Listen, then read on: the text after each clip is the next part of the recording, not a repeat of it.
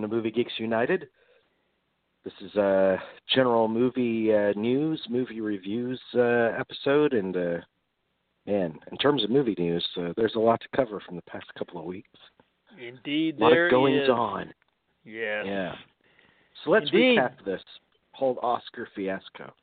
Let's do. So John Bailey is the head of the Oscars. His official title. Let's just say his official title is head of the Oscars. Mm-hmm. The Academy of Motion Picture Arts and Sciences. He won election recently. So let's recap his decisions in the past few months. His first decisions as the head of the Academy. He wanted to have Kevin Hart host. That was out. Mm-hmm. He wanted to give out an award for the best popular film. That was out. He wanted to only perform 2 of the best song nominees. That didn't work out either. And now he wanted to cancel the presentation of the awards in 4 categories: cinematography, hair, makeup, editing, and best live action short, or it was one of the shorts. Mm-hmm. Yes, it was. And after much protest, that was out too. So he's really batting 1,000 in his new position. And John Bailey, just to let everyone know, I mean, he is, and this is particularly what shocked me about the decision to excise editing and cinematography, because he is a well-regarded cinematographer. That's correct. Stuff like Ordinary People, In the Line of Fire, As Good as It Gets. I mean, the Cat People, lots of credits to his name. And he is married to one of the maybe top 3 living editors in the business, well-regarded editors in the business, Carol Littleton, who's been on our show, who's edited all of Kazdan stuff and E.T. and on and on and on. And so he says, let's get rid of cinematography and editing. And in his defense, he was saying, look, we're going to give them out during commercial breaks and do a recap video that we play later on in the ceremony. We just want to save time by cutting the reading of the nominees, the opening of the envelope, and them walking to the stage.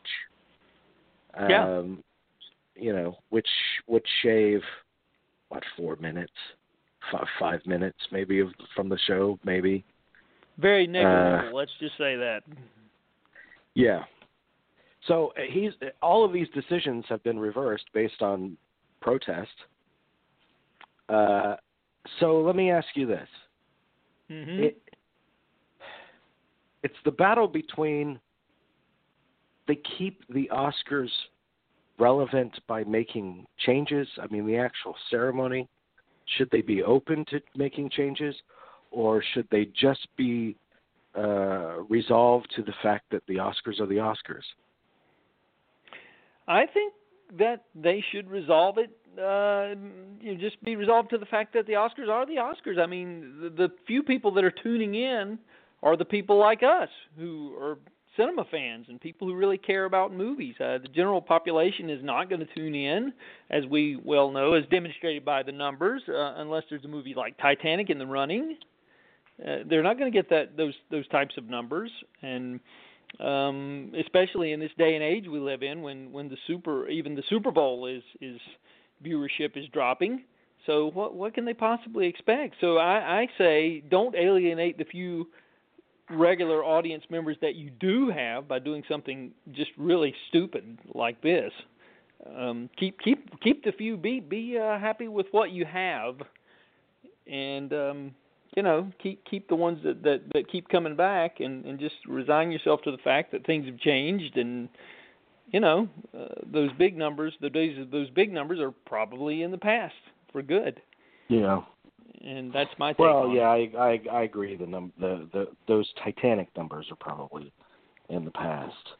Yeah. So I mean, this is why they're freaking, because for the past 5 or 6 years, or however long it's been, every year it's slid down a little bit more. Yeah. And so they got ABC to worry about. This is an ABC anxiety. That's right.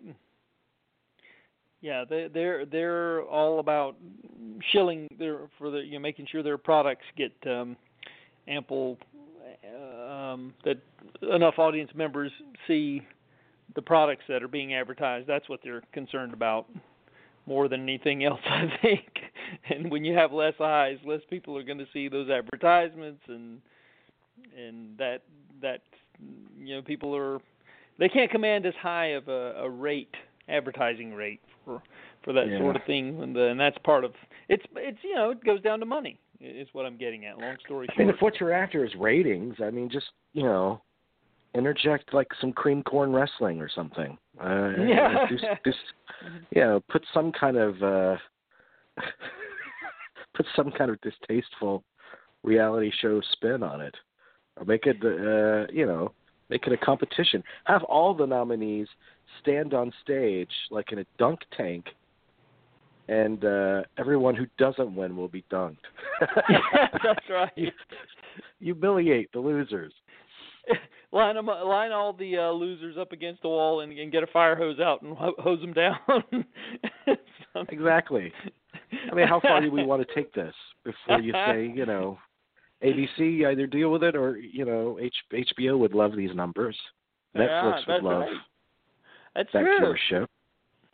It's true, but there is a lot of filler that I personally, if I were producing it, I would get rid of. And one of the things that I think is that opening, monologue is I mean, we don't really miss it, I don't think, if it's not there. I mean, if you just go right into the giving out the awards, I personally, I'm there to see the awards be given out. So that's, to me, that's a good. There is a trade-off, because if you do, and we'll see next week when the Oscars happen, but if you do without an opening comedian's monologue, in its place, there's going to be some movie star that walks up stage and talks about how great and meaningful movies are and how they join us all together under sweeping music, The one time of the year that Bill Conti gets back to work. Yeah. It'll be one of those montages put together by Chuck Workman, probably, the guy who always does the. But some of those are great. Oh, they really are. Yeah, I'm not taking anything away from him. He's done some great work. Some of them, a couple of them, have actually brought tears to my eyes. They were so well done, to be honest. I find them very moving. But I think we get it by this point. Every single one of those montages, I mean, 30 years ago, they were new. But we know all the clips. We know all the clips they used for those kinds of montages. As well done as they are, we've gotten the point. We've gotten our fill of them. I mean, I remember a couple of years ago, when they did multiple montages, and it was pointless. It was a waste of time. Yeah, it's too much. The head of the Academy, which is now Cheryl Boone Isaacs, it used to be Arthur Hiller, used to come on stage and deliver their whole address thing like they're talking to the Board of Governors or something. And that's a waste of time. I mean, nobody cares about them. Nobody gives a shit if Price Waterhouse walks on stage. Yeah, that's true. Yeah, because the general public just doesn't care. I mean, they just don't. And you're exactly right. I just don't know why they can't just forego any kind of and just get right to the awards. Why can't they just just go right to it? I mean, I don't think you can make it. I don't think you can make it a 2-hour show. What they're trying to do is make it a 3-hour show. Yeah, I think 3-hour show might be doable if, like you said, you get right to the awards. But at the same time, I don't think it's right to undercut the actual people who are nominated. So I don't think it's right not to perform every best song. I think if they're the 5 that are nominated, then they need to be performed. They're worthy of a nomination, which usually they aren't. So they should be worthy of performance. Yeah. I think the same thing about the score, too, by the way. I'm not saying they should play a whole score, but I really liked the years when they played snippets of the score, and then there was one year when they had, like, dancers in shadow, and they were making shapes and stuff based on the movies. if you remember that year. I do. That was nice, and you got to hear some of these scores performed, which is the whole point of the evening, is to recognize the people that are nominated and their work. Yeah, back when there were actually scores that had hummable melodies, which is something we don't have now, unfortunately. So yeah, for the most part. But there are some good scores this year. There are. Yes, I agree. There's a higher number than there have been in recent years past. So yeah. The banter. I mean, some of it works. Most of it does not. That's a lot of minutes you can shave off right there. Yeah. And the stuff that you shouldn't shave off is the stuff that people actually tune in for, which are for the most part, the acceptance speeches, because you never know how moving one of those might be. And, that's true. You could be in the midst of a great, gracious, grateful, teary, emotional, moving acceptance speech, and they'll be playing them off. And I'm like, no, this is the stuff that you should not play off.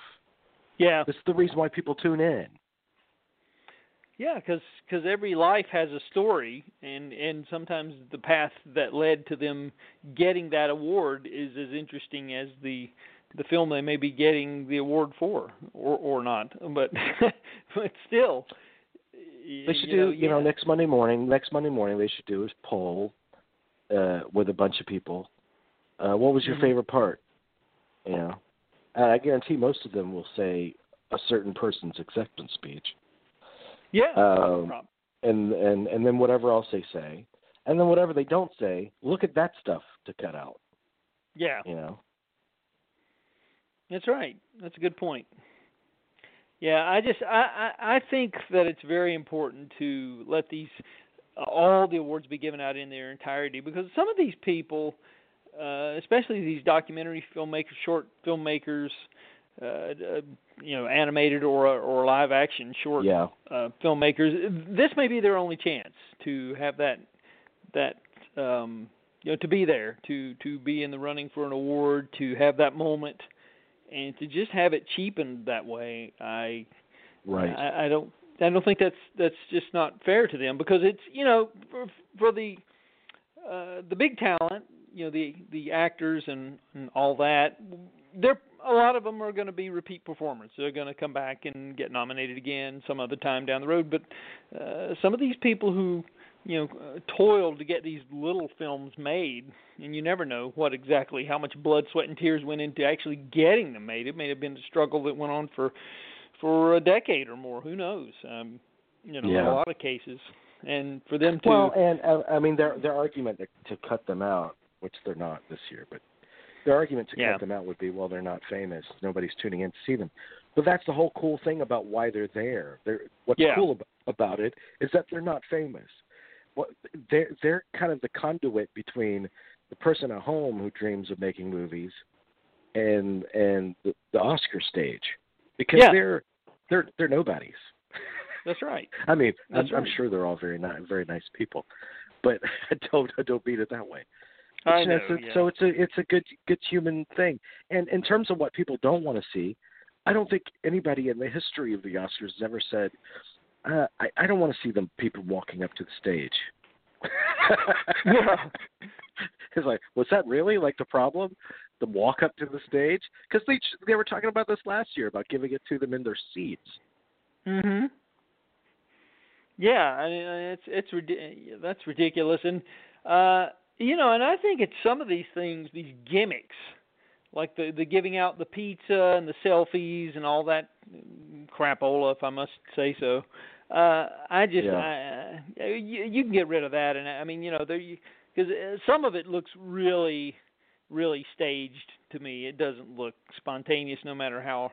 See, I liked all the Ellen. I liked all the Ellen stuff, but obviously that's expendable. But I was fine with a 3.5-hour telecast, so I didn't have a problem with that. Some stuff worked less well. Yeah. Like the theater across the street, or the that's what I mean. tourist that came in the theater, that kind of stuff.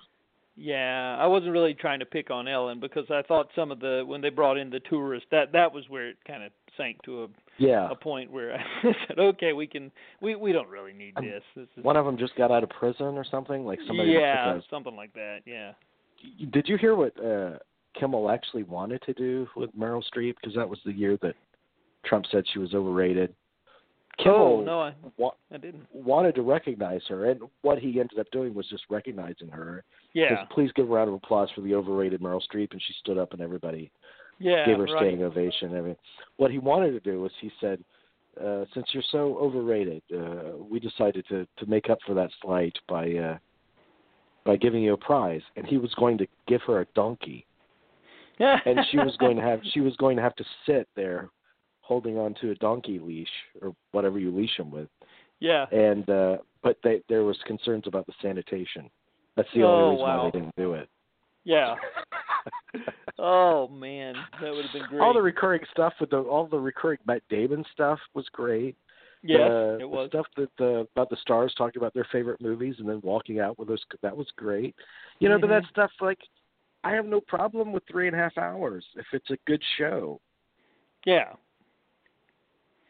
Yeah, I agree. But some of that stuff is, I don't know, it just seems like they've been really straining to connect.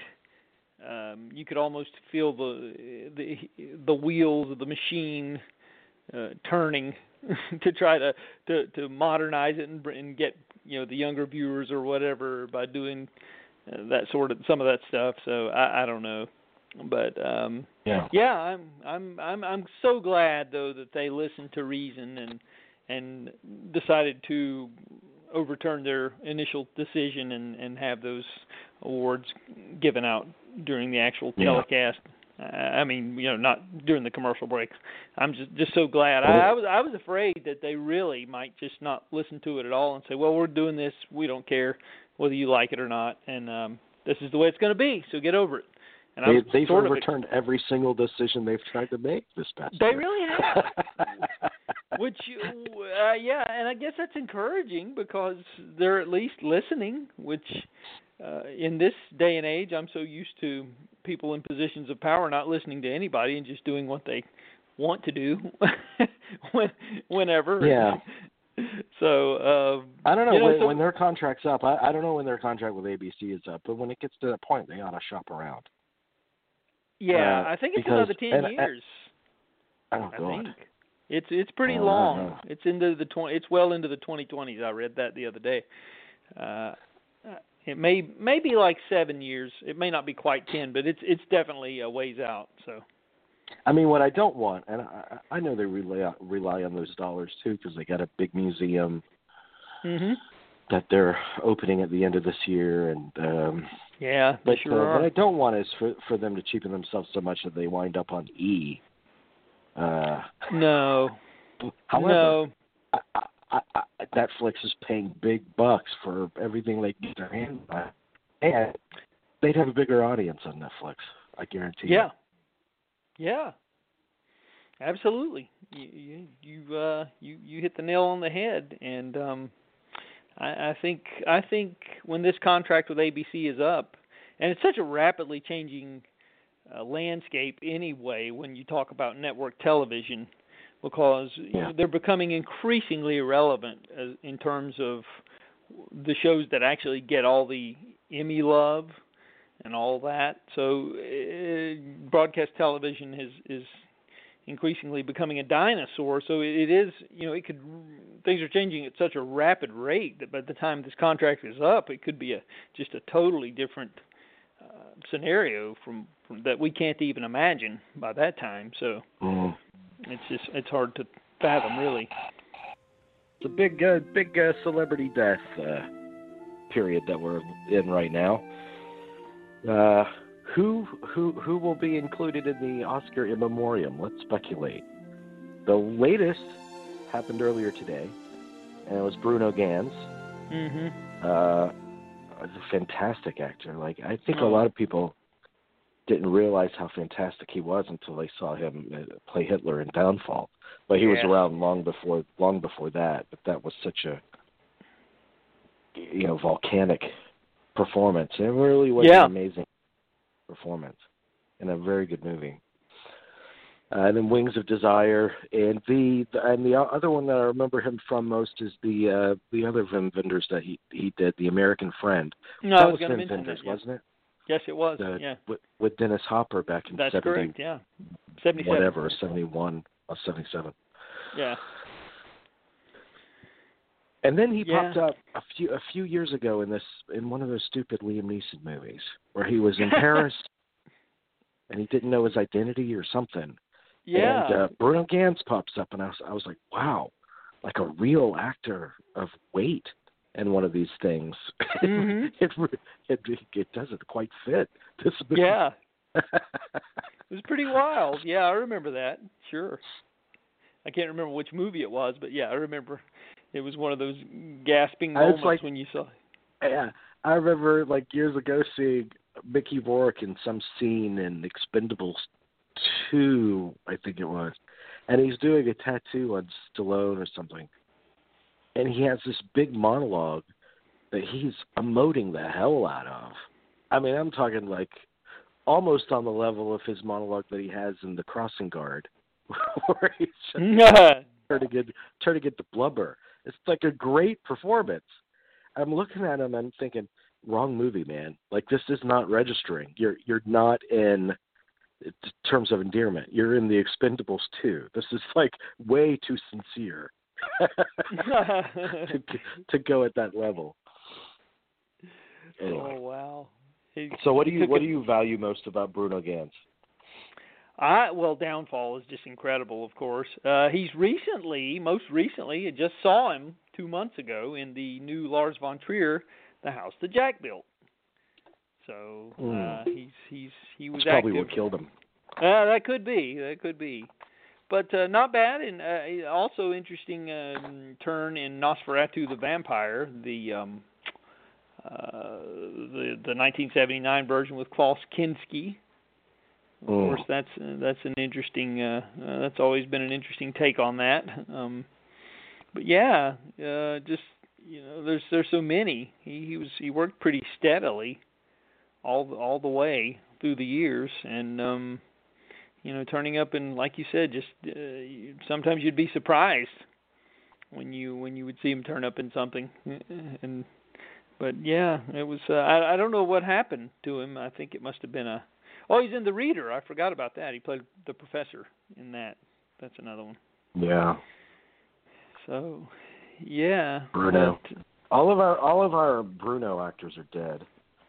Bruno Ganz, Bruno Kirby. Yeah. The guy that played. Oh no, that's Brutus. What's the character in Popeye? That's Brutus. You got it. That's Brutus.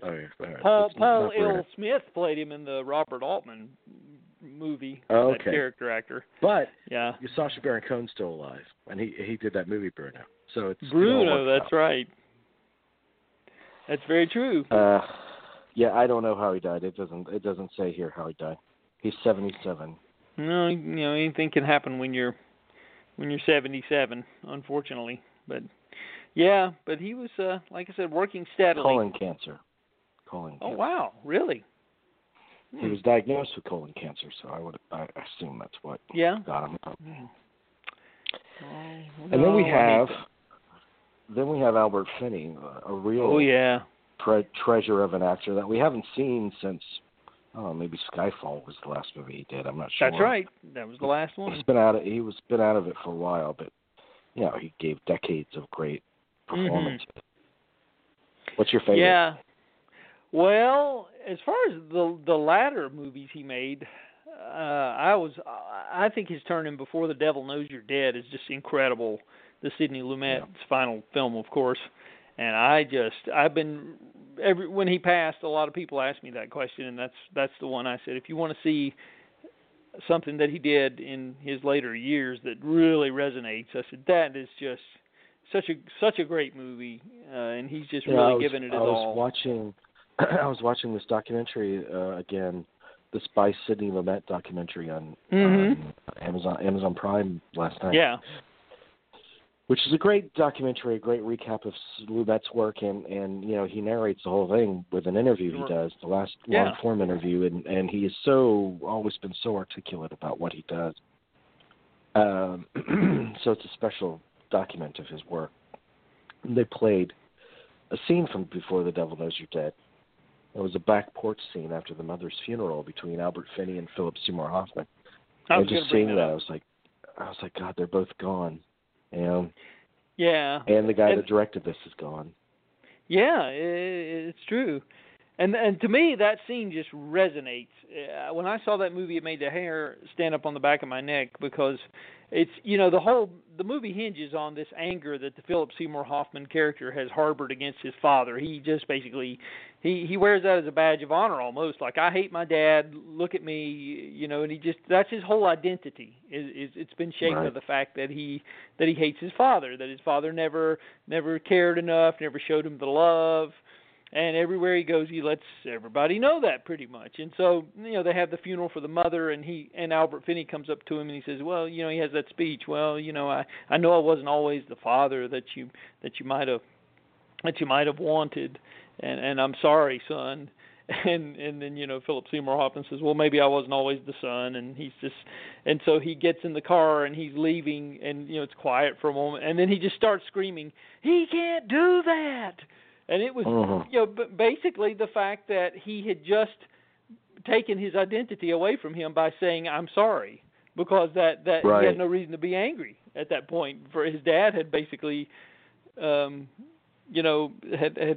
just admitted that he wasn't a great father and that he was sorry. And now, there's no reason to be angry. And so he just was screaming that he was, because his whole, that whole, like I said, that whole badge of honor that he's worn, that he wears everywhere he goes about hating his dad, it's no longer relevant. And that's a powerful scene. Oh yeah, that car scene with Philip Seymour Hoffman, that must have been like, stay out of his way, let him do his thing. Oh We're probably only going to have one shot at this. Mm-hmm. Nailed it. And other great Finneys.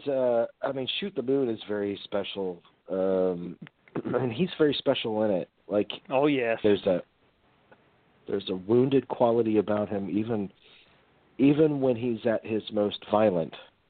Mm-hmm. In that movie, and written by Bo Goldman. Who was great. I remember asking Bo Goldman about it and saying, you've been married like 50 some odd years. You've had a long and successful marriage. Where did Shoot the Moon come from? And he said, well, we weren't always happy. I was like, okay, I'll ask no more about that. That's your business. That's a good point, yeah. Well, I think what kind of relaunched his career after Shoot the Moon, because he kind of had a few lean years there, but after The Dresser, I think, The Dresser was a big deal in '83. But then I think the Coens, it was just a stroke of genius for them to cast him as Leo in Miller's Crossing.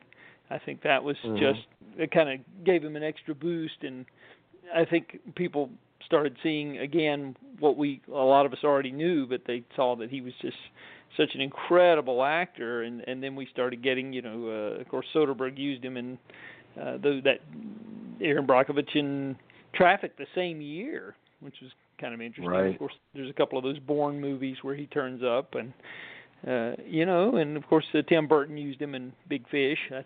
That's the movie most of the younger generation. From my kids' generation. Younger than that, like kids were our age, even though it wasn't mostly women. Women our age probably are most familiar with Albert Finney or warm to him most based on Annie. Yeah, that's true. Yeah, probably the part the movie, the last great performance he gave in the '80s was Under the Volcano, the John Huston film. That's probably, and then there was a few lean years until he got on board with the Coens. But yeah, Annie was of course.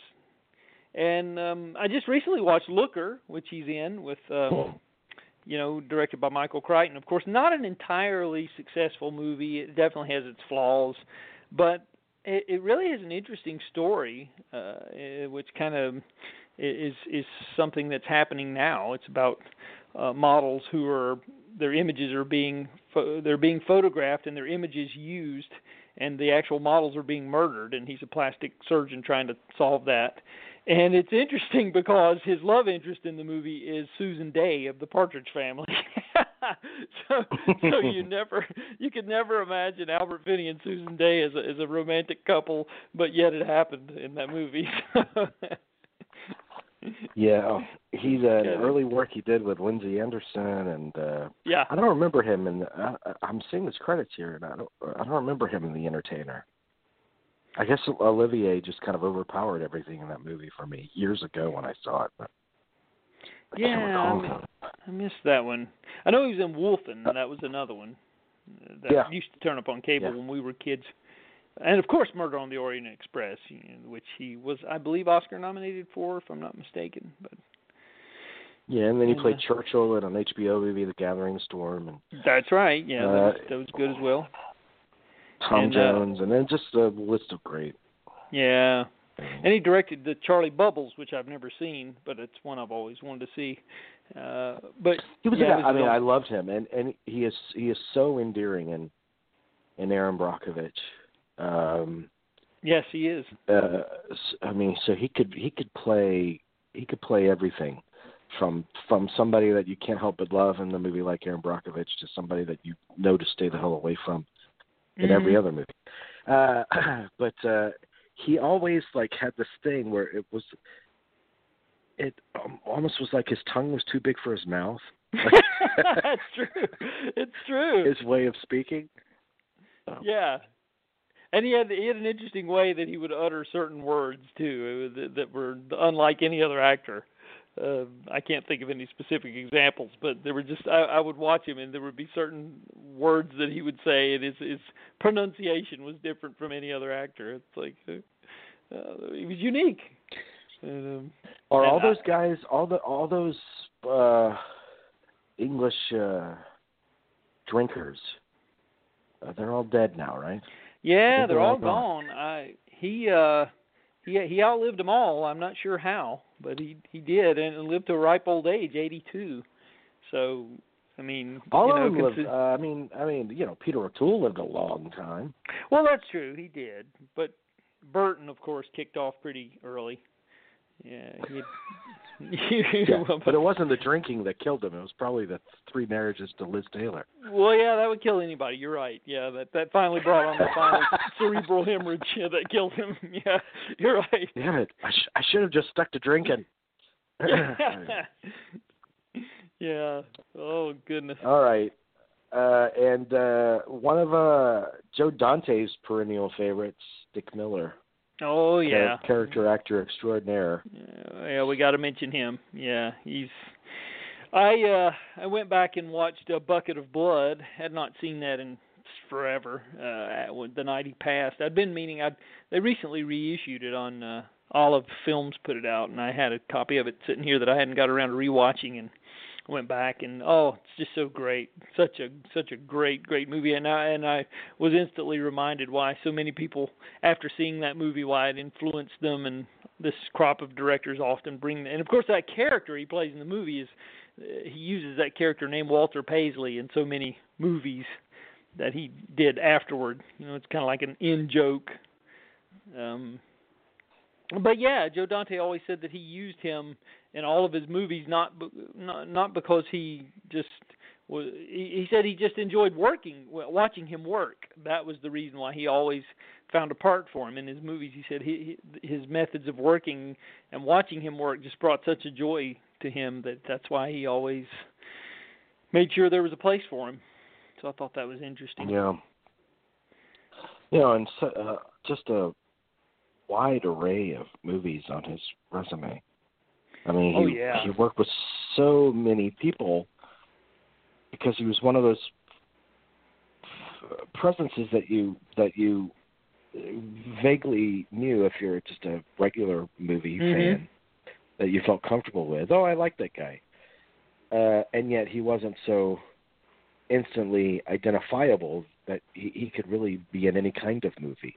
I mean, he did a lot of B movies, but he also worked with people like Cameron and Scorsese, and great people, not just Joe Dante. Sam Fuller, I think he was in White Dog.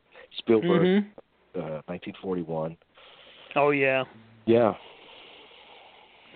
Yeah, he's in, so, like you said, so many things, and just always wonderful. Of course, Rock and Roll High School is one that everybody always brings up. With the and then he worked Ramones, with Bill Murray's brother in Moving Violations. Oh yeah, yeah. I'd forgotten he was in that actually, but I'm kind of have a soft spot for that movie. Do you really? I just remember the the theme song. I actually think it's funny. Still makes me laugh. I saw it recently, but he's in an interesting deleted scene from Amazon Women on the Moon. It's you can only see in the on the DVD. It was shot but not used in the final. That's that anthology film that had segments directed by John Landis and Joe Dante, and well, the concept's funny anyway, and he does the best he can with it. But it's amusing, and it's basically he's a ventriloquist, and he gets hold of he's been touring France, and he's accidentally grabbed the dummy of a competing performer who was French, and so his dummy only speaks in French when he takes it out of the box and starts to get up and perform in front because he grabbed the wrong dummy by accident. And meanwhile, the guy in France has his dummy and it speaks in English, and nobody's getting the jokes. And it's kind of, like I said, it's an interesting concept, and it's kind of funny to watch what he does with that. So, yeah. Okay. Well, that does it for Celebrity Death.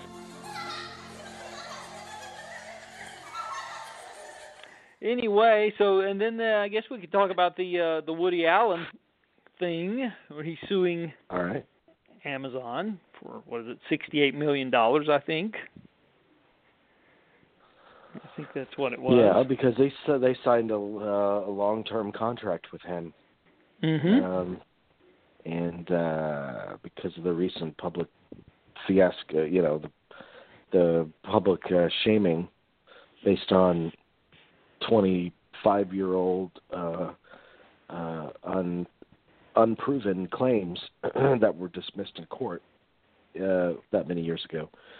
I guess Amazon felt like they didn't like the look of it, even though they were well aware of it which is Woody Allen's argument. Look, you're well aware of these accusations, and that they weren't proven in court 2 decades ago, and you offered me this contract, so now to renege on that contract based on what you already were aware of isn't fair, and you owe me the money that I would have been paid had I fulfilled my contract.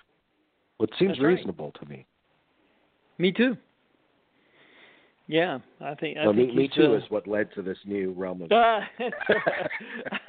Well, yeah, but it sure did. Yeah, but I think he's got a valid point, because, and I think what happened was the guy who originally got him on board was a big Woody Allen fan, and the guy, I can't remember his name, he got into some sexual abuse allegations himself and was ousted from Amazon. So when he left, that's kind of when this stuff started. They started rethinking their policy of being in the Woody Allen business, so to speak. So, my guess is if he works again, he'll probably have to go overseas to do it. Mm-hmm. Which, he's gotten a kick in the kick of doing that the past 15 years anyway. But what happens to the one that he has done, A Rainy Day in New York? Will they release it under the rate? They probably won't now that he's suing them, unless it's a condition of the lawsuit, that whatever they settle on. That it has to be released, yeah. Yeah. And again, I wouldn't be surprised if it ends up like somebody who was guilty, Louis C.K., like his last movie. It just Yeah. showed up on torrent sites the day it was supposed to be released in theaters. Mhm. That could be, yeah.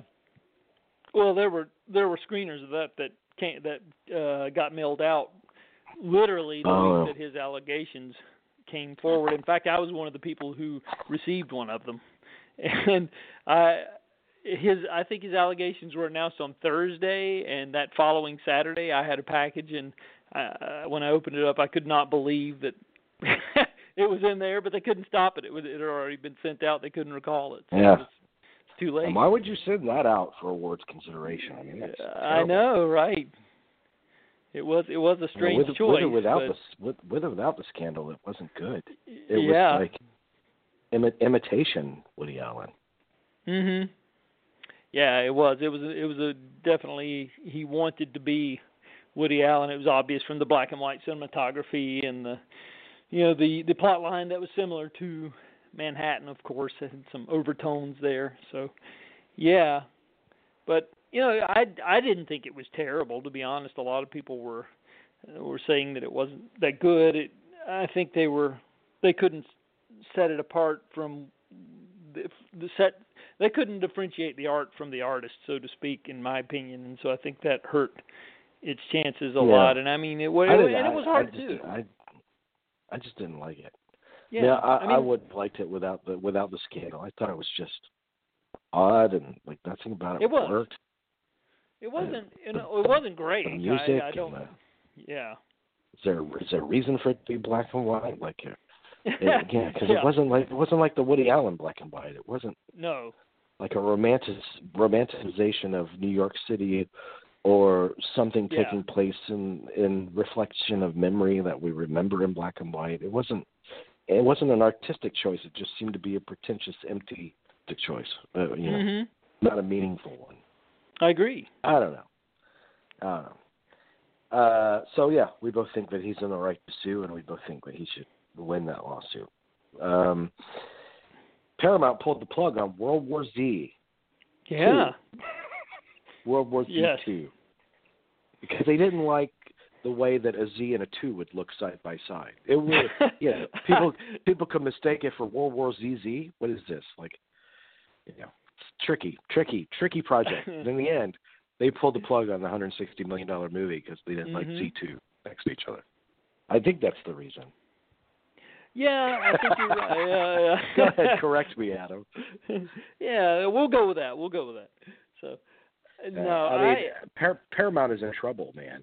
They really are. What is the deal with Paramount? Why can't they ever? Why are they always on the verge of bankruptcy? Because they've been through this several times. I mean, most famously before Robert Evans saved their ass in the late '60s, early '70s. That's right. And then they were in it again with in the early '90s, and Forrest Gump saved their ass. That's right. And now they're back again. I mean, Paramount is one of the oldest institutions in the Hollywood studio system, and they might go on. I mean, they might actually not be around much longer. I think they're the next one to fall. I'll be honest. That's my prediction. I've been reading some really disturbing articles that's chronicling their financial woes, and their home video division barely exists. I mean, it exists, but basically in name only. They're just trickling out. They were a couple of years ago. They were high on the 4K bandwagon, and they were putting out 4K discs and releasing catalog titles, and that's all but ceased. And there's just that part of it is not looking good, and I think a lot of their problem over the years has been they just didn't want to part with money, because it takes money to make money. I mean, it's an old cliche, but it's true. And they have notoriously balked at spending money on projects over the years that could have really put them ahead financially. Most recently, of course, was their failure to purchase Marvel, because they had that opportunity before Disney, from what I understand.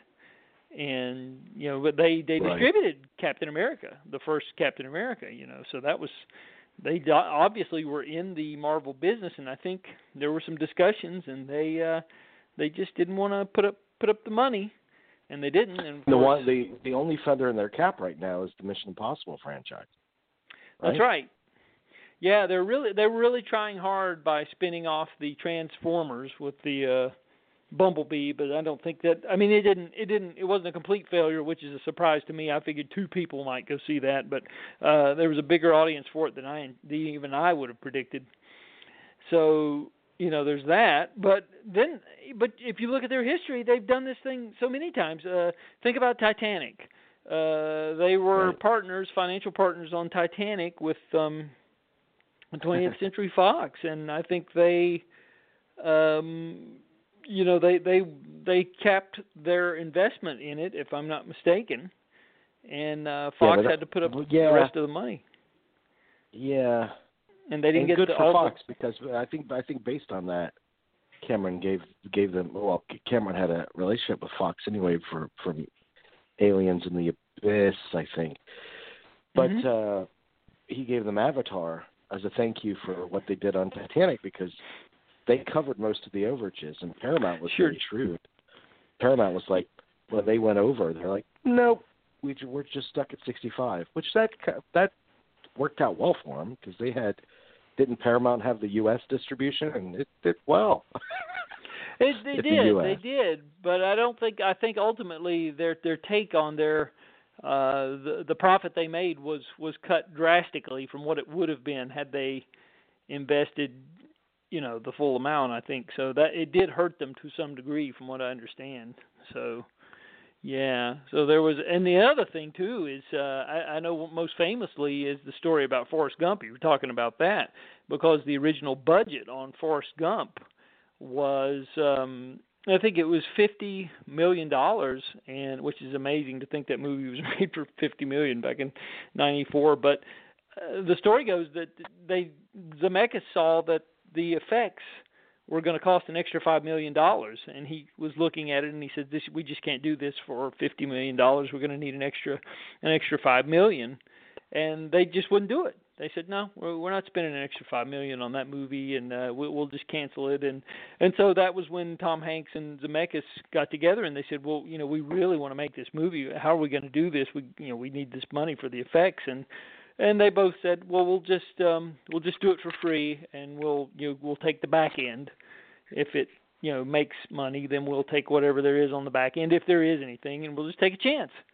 And they did, and of course, they laughed all the way to the bank, as they say.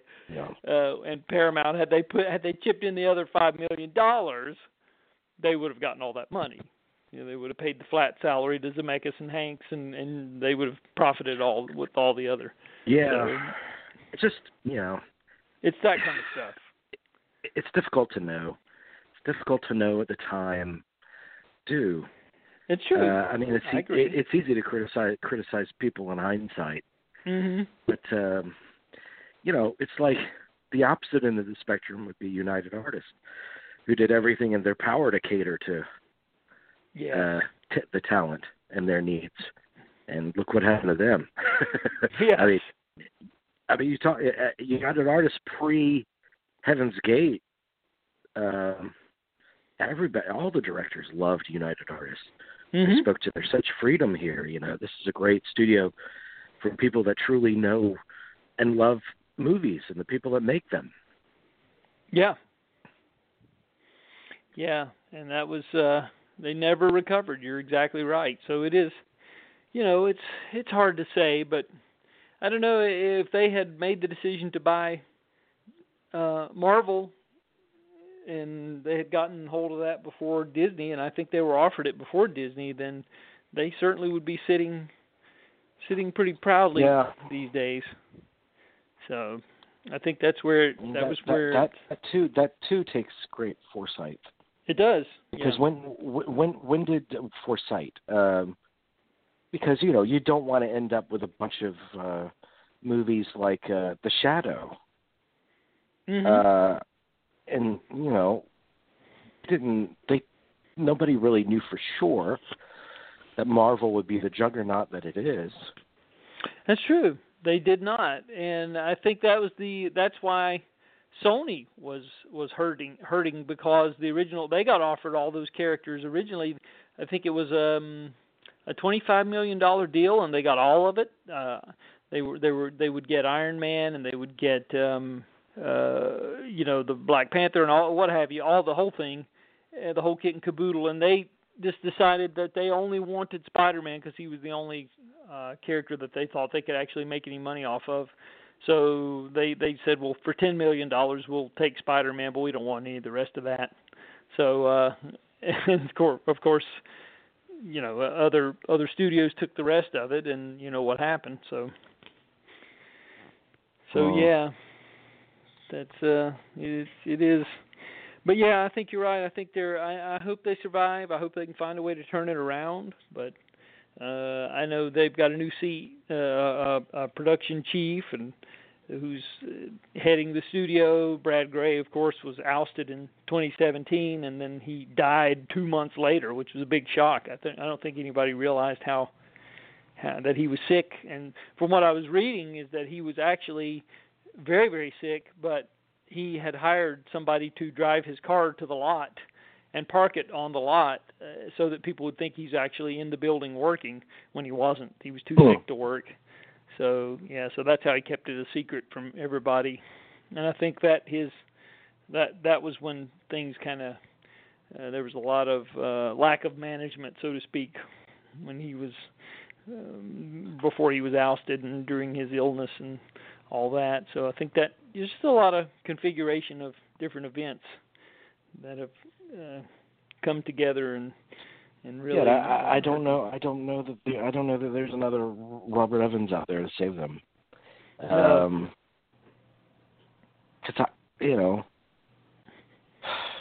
maybe there's somebody out there that can afford to run things that actually knows about movies. We could hope. Yeah. And this whole Disney Fox merger, while we're on that subject, that's interesting too, because I was reading an article about that, and it's pretty much in chaos. The Fox lot is in chaos at this point. They don't know.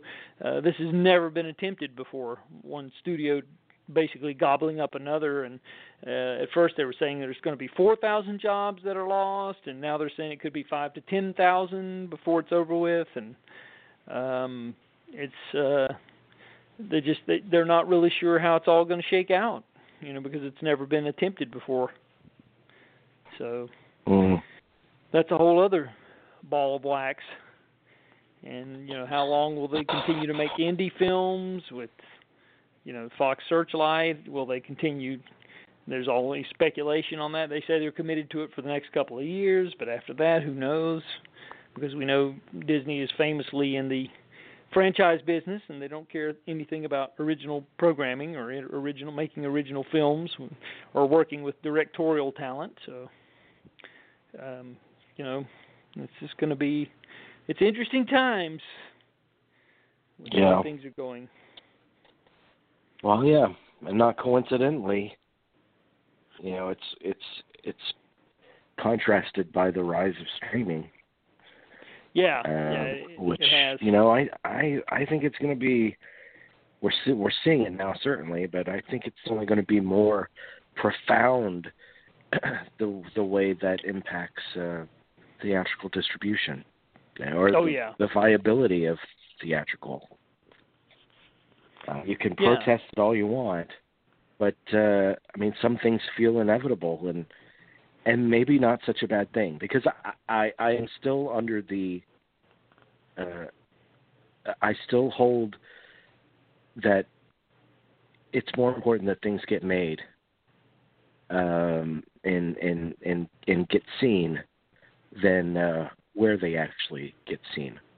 Yeah. I'm still of the opinion that I'd rather see a great movie on Netflix than not see that great movie at all. Mhm. Yeah, I agree, and we've also reached a point where technology is very affordable as far as having your own home theater, that you can see things at home, basically rivaling quality of the theatrical presentation, and you don't have to put up with all the intrusion from the audience members being rude or whatever, talking and all that. And if you have the right setup in your home, it can it can basically be pretty close to the same thing, except you don't get the communal experience. That's the only part of it that's missed, and you'll never, But I don't know what the. I feel like movie theaters are going to be a thing of the past at some point, and probably in our lifetime. I hate to say that, but I think that there may come a time, and it won't be all that long, relatively speaking, where that's just except for the event films, which I don't even know. Like you said, it may come to a point where they've talked about it, of course, for a certain price. You can get even the big event films, and I mean it's a pretty steep price to get it for the weekend. But when you get a group of people over and they all chip in, it's as cheap as going to the movies, probably. So, yeah, it's I just don't know where we're headed with all this, and it does make me sad. But life is about change, and I don't know what can be done, because we've reached a different era, and yeah, I don't know either.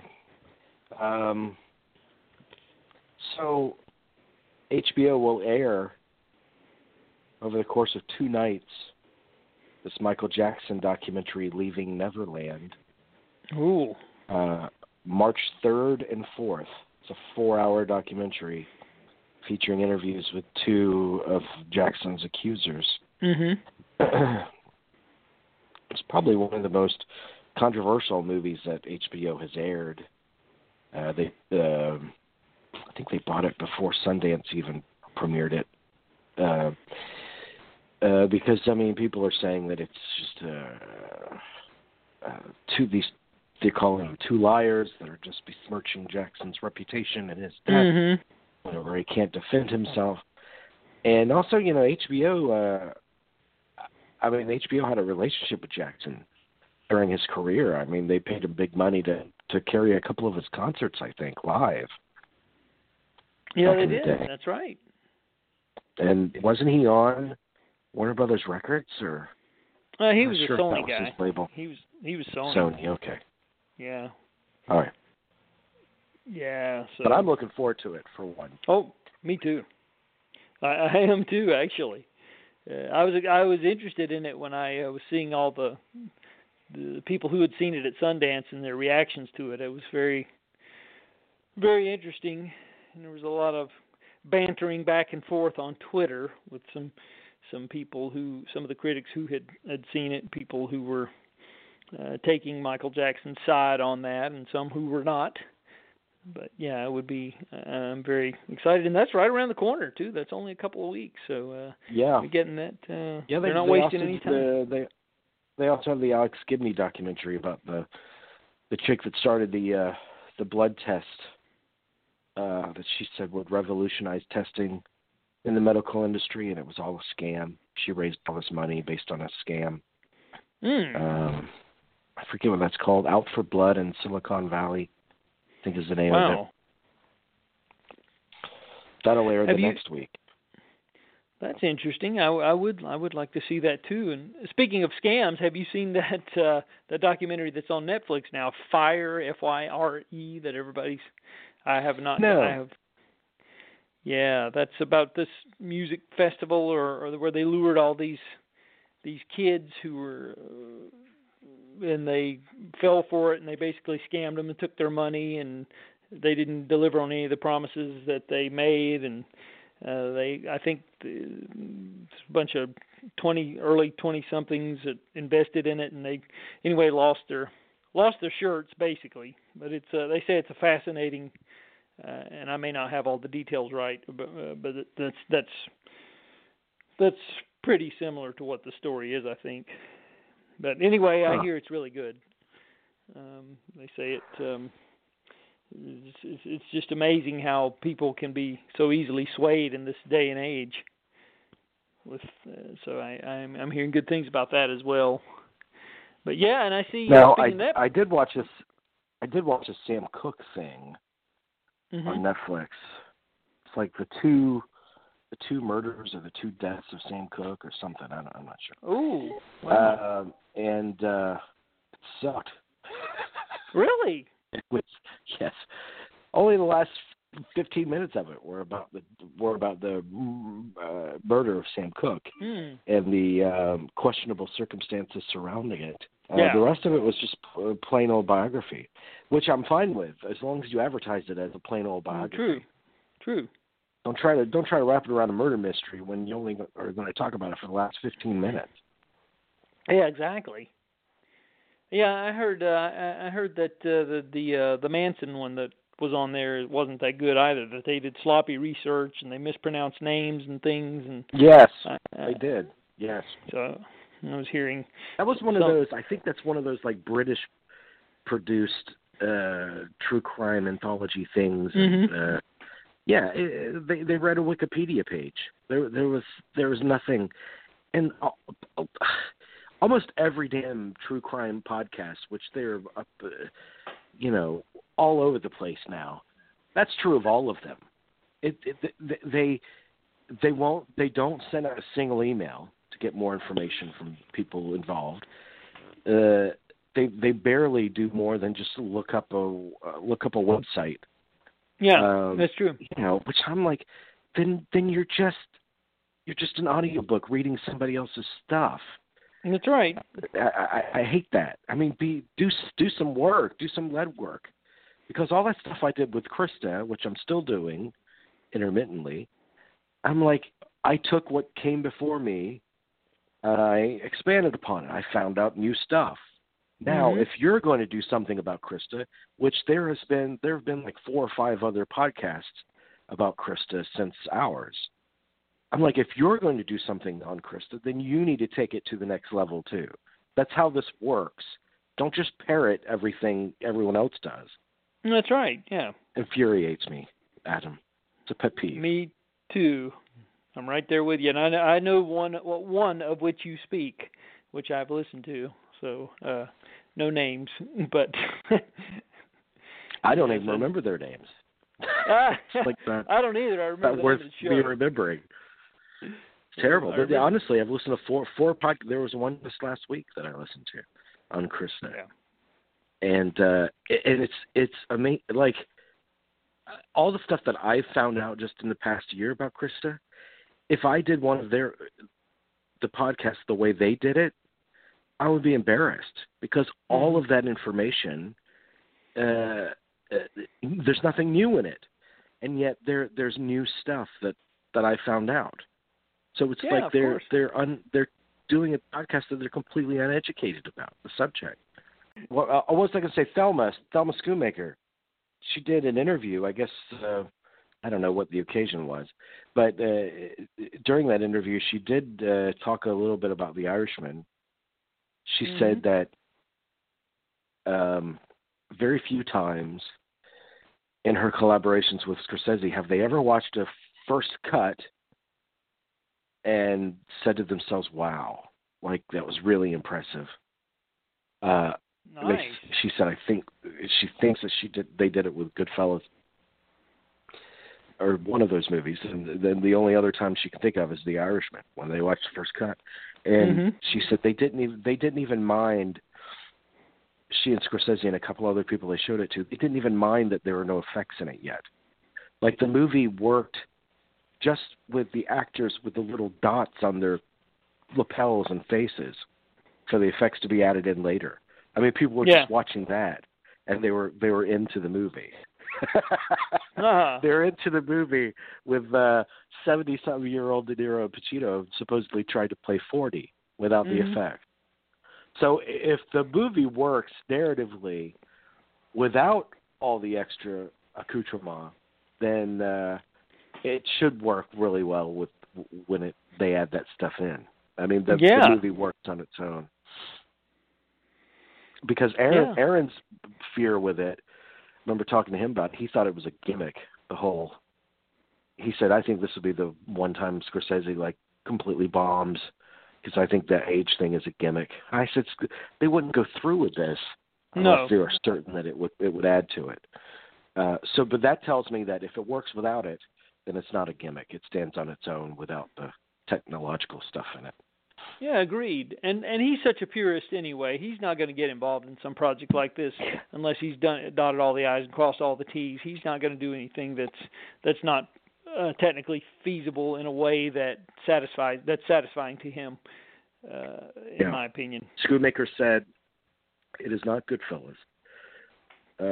She said, "People are going to love it, but I don't want them to expect Goodfellas." So it isn't. The way I read it was, it isn't a super hyper adrenalized movie. And Scorsese has said this too, that it's more reflective. It's more about somebody at the end of their life reflecting on the mistakes and horrible things that they've done, the regrets they have. So it's a lot more meditative than that. Schoonmaker said that the first hour is all the de-aged stuff, and that she has seen shots, but it hasn't. The ILM has not completed it to the point where they have seen a whole scene with it yet. Yeah.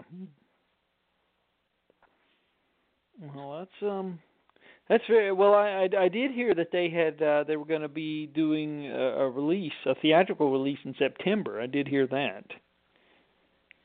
And then October. I think October. And October on Netflix. But that's right. Yeah. So, well, coming fast on the heels of the new Tarantino movie, we'll have a lot to get excited about. We should have a trailer for the Tarantino movie soon, I would think. I know, it's only a couple of months away. It really is. It's less than 6 months. So they must be locked in an editing booth, furiously working away, I would assume. So. Yeah. So, you know what I saw yesterday? I saw the movie Perfect. Oh. It was on Amazon Prime, and I was browsing around Amazon Prime, and I said, I'll watch this. And so I did. And, I won't say it's a great movie, of course, but it was a lot better than I remembered it being. Mm-hmm. Like, do you have a strong recollection of that movie? I really don't. It's been so long. I just kind of saw it and totally forgot about it. I should go back and revisit it. Because I like James Bridges. Yeah.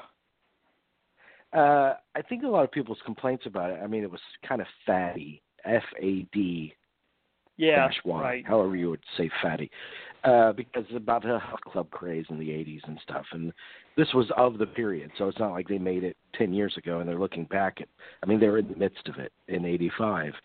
Yeah. And so they're based on true story, I think. I don't know for sure, but it was co-written by a Rolling Stone reporter who wrote an article or a book about this very thing, so I'm sure it's based on his career. He was handling some high-profile criminal case for Rolling Stone, and then he had this side article that he was writing on the health club craze and now how health clubs are doubling as the new singles bars. And he starts a relationship with one of the main aerobic instructors, Jamie Lee Curtis, who has never looked hotter. She's gorgeous in this movie. Mm-hmm. And through writing this stupid thing, he feels a kinship towards her. They begin a relationship, and for the first time in his career, he feels an obligation to his subjects. He feels like not cutting their heads off in the articles that he writes, just to be tantalizing. Yeah. He learns what it means to have ethics as a journalist. And so I think a lot of people's complaints about it was, it's that stupid plot about the health club thing that's the main plot, and that's totally at odds with the real high-stakes criminal case he's also covering at the same time, and he's going back and forth. It's like it's totally different movies. And I'm thinking, no, it's not. It's about how ethics matter in journalism, whether you're handling a high-profile criminal case or a fluff piece. And he learns that through the process of reporting both. I'm making it sound like it's some kind of great drama of depth, but and it's not. But got something to say at least. I mean, it's not an awful movie. It's not like a so good it's awful. It's the kind that you watch and say, oh, well, that's not as awful as I thought it was. Mhm. Yeah, I don't think James Bridges ever really made a movie that was terrible, I don't think. I mean, some of his movies were, I think he had high hopes for them, and I think sometimes, such is the case of that one, that it didn't, the end product wasn't quite what he had in mind, but I think he had good intentions on everything he did, and there's a certain stamp of quality on all the movies he made, I think. There are things I enjoy about them anyway. And, yeah. Did you see the new Dan Gilroy movie? No, I did not. No. Velvet Buzzsaw, which is also on Netflix. You know, and I really like Nightcrawler. I really like Israel, Roman J. Israel. Oh, yeah. This one was terrible. Oh, ooh. And it's Jake Gyllenhaal again. Jake Ouch. Gyllenhaal, Renee Russo, Toni Collette, John Malkovich. Mm-hmm. A great cast about, you know, some murderous force in the pretentious art world, and it, you know, a lot of grisly, bloody murders in it and stuff. It does feel like a great departure for him. Mm-hmm. But it just, you know, I was watching and saying I don't get the point, and I don't much care to. It just wasn't nearly as good and cohesive as those other two movies he did. Oh yeah, especially Nightcrawler. I loved. It was fantastic. Yeah. Yeah. I think Renee Russo. He's married to her, I believe. That's why she really? shows up in quite a few of his movies. Yeah, I believe so. Good for him. Good for him. Yeah, I believe so. And Yeah. I've noticed it for a while, but especially in Bird Box, because Malkovich is in Bird Box too, and he's got this. You always look for where an actor's tension is. It's usually like a place of habit, like whether it's a gesture or something they do with their hands or their neck or something. There's always something that an actor has, if he's not totally relaxed, that he has a place of tension. Malkovich is in his mouth. And so he makes this like oval with his mouth, kind of like what Alec Baldwin does when he does Trump. And it's almost like when he's really on fire with it, he looks like the real life version of that famous Scream poster. And he does it like the most overstated version of it I've ever seen in Bird Box.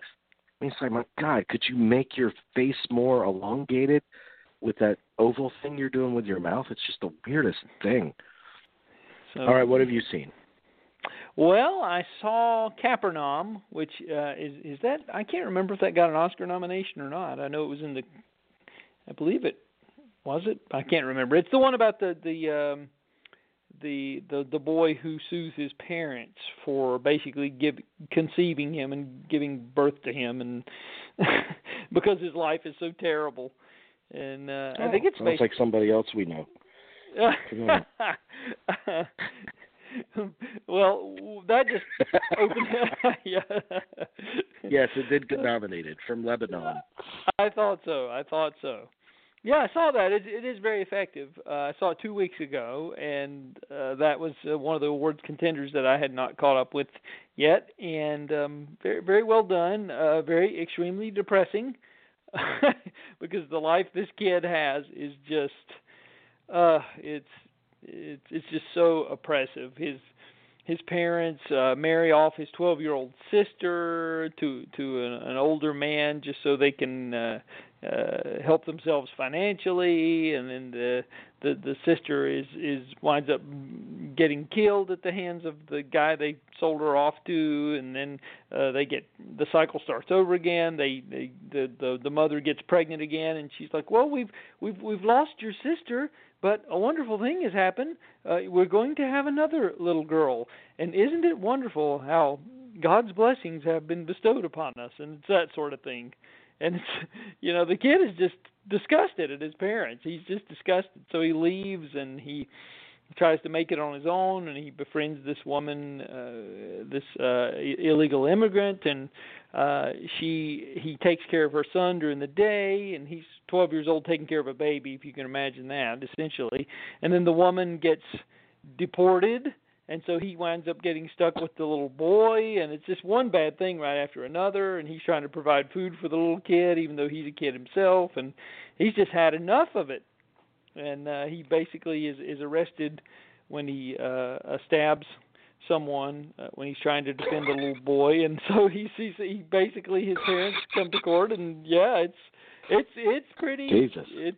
It really is. It's sounds like a fun movie. Oh yeah.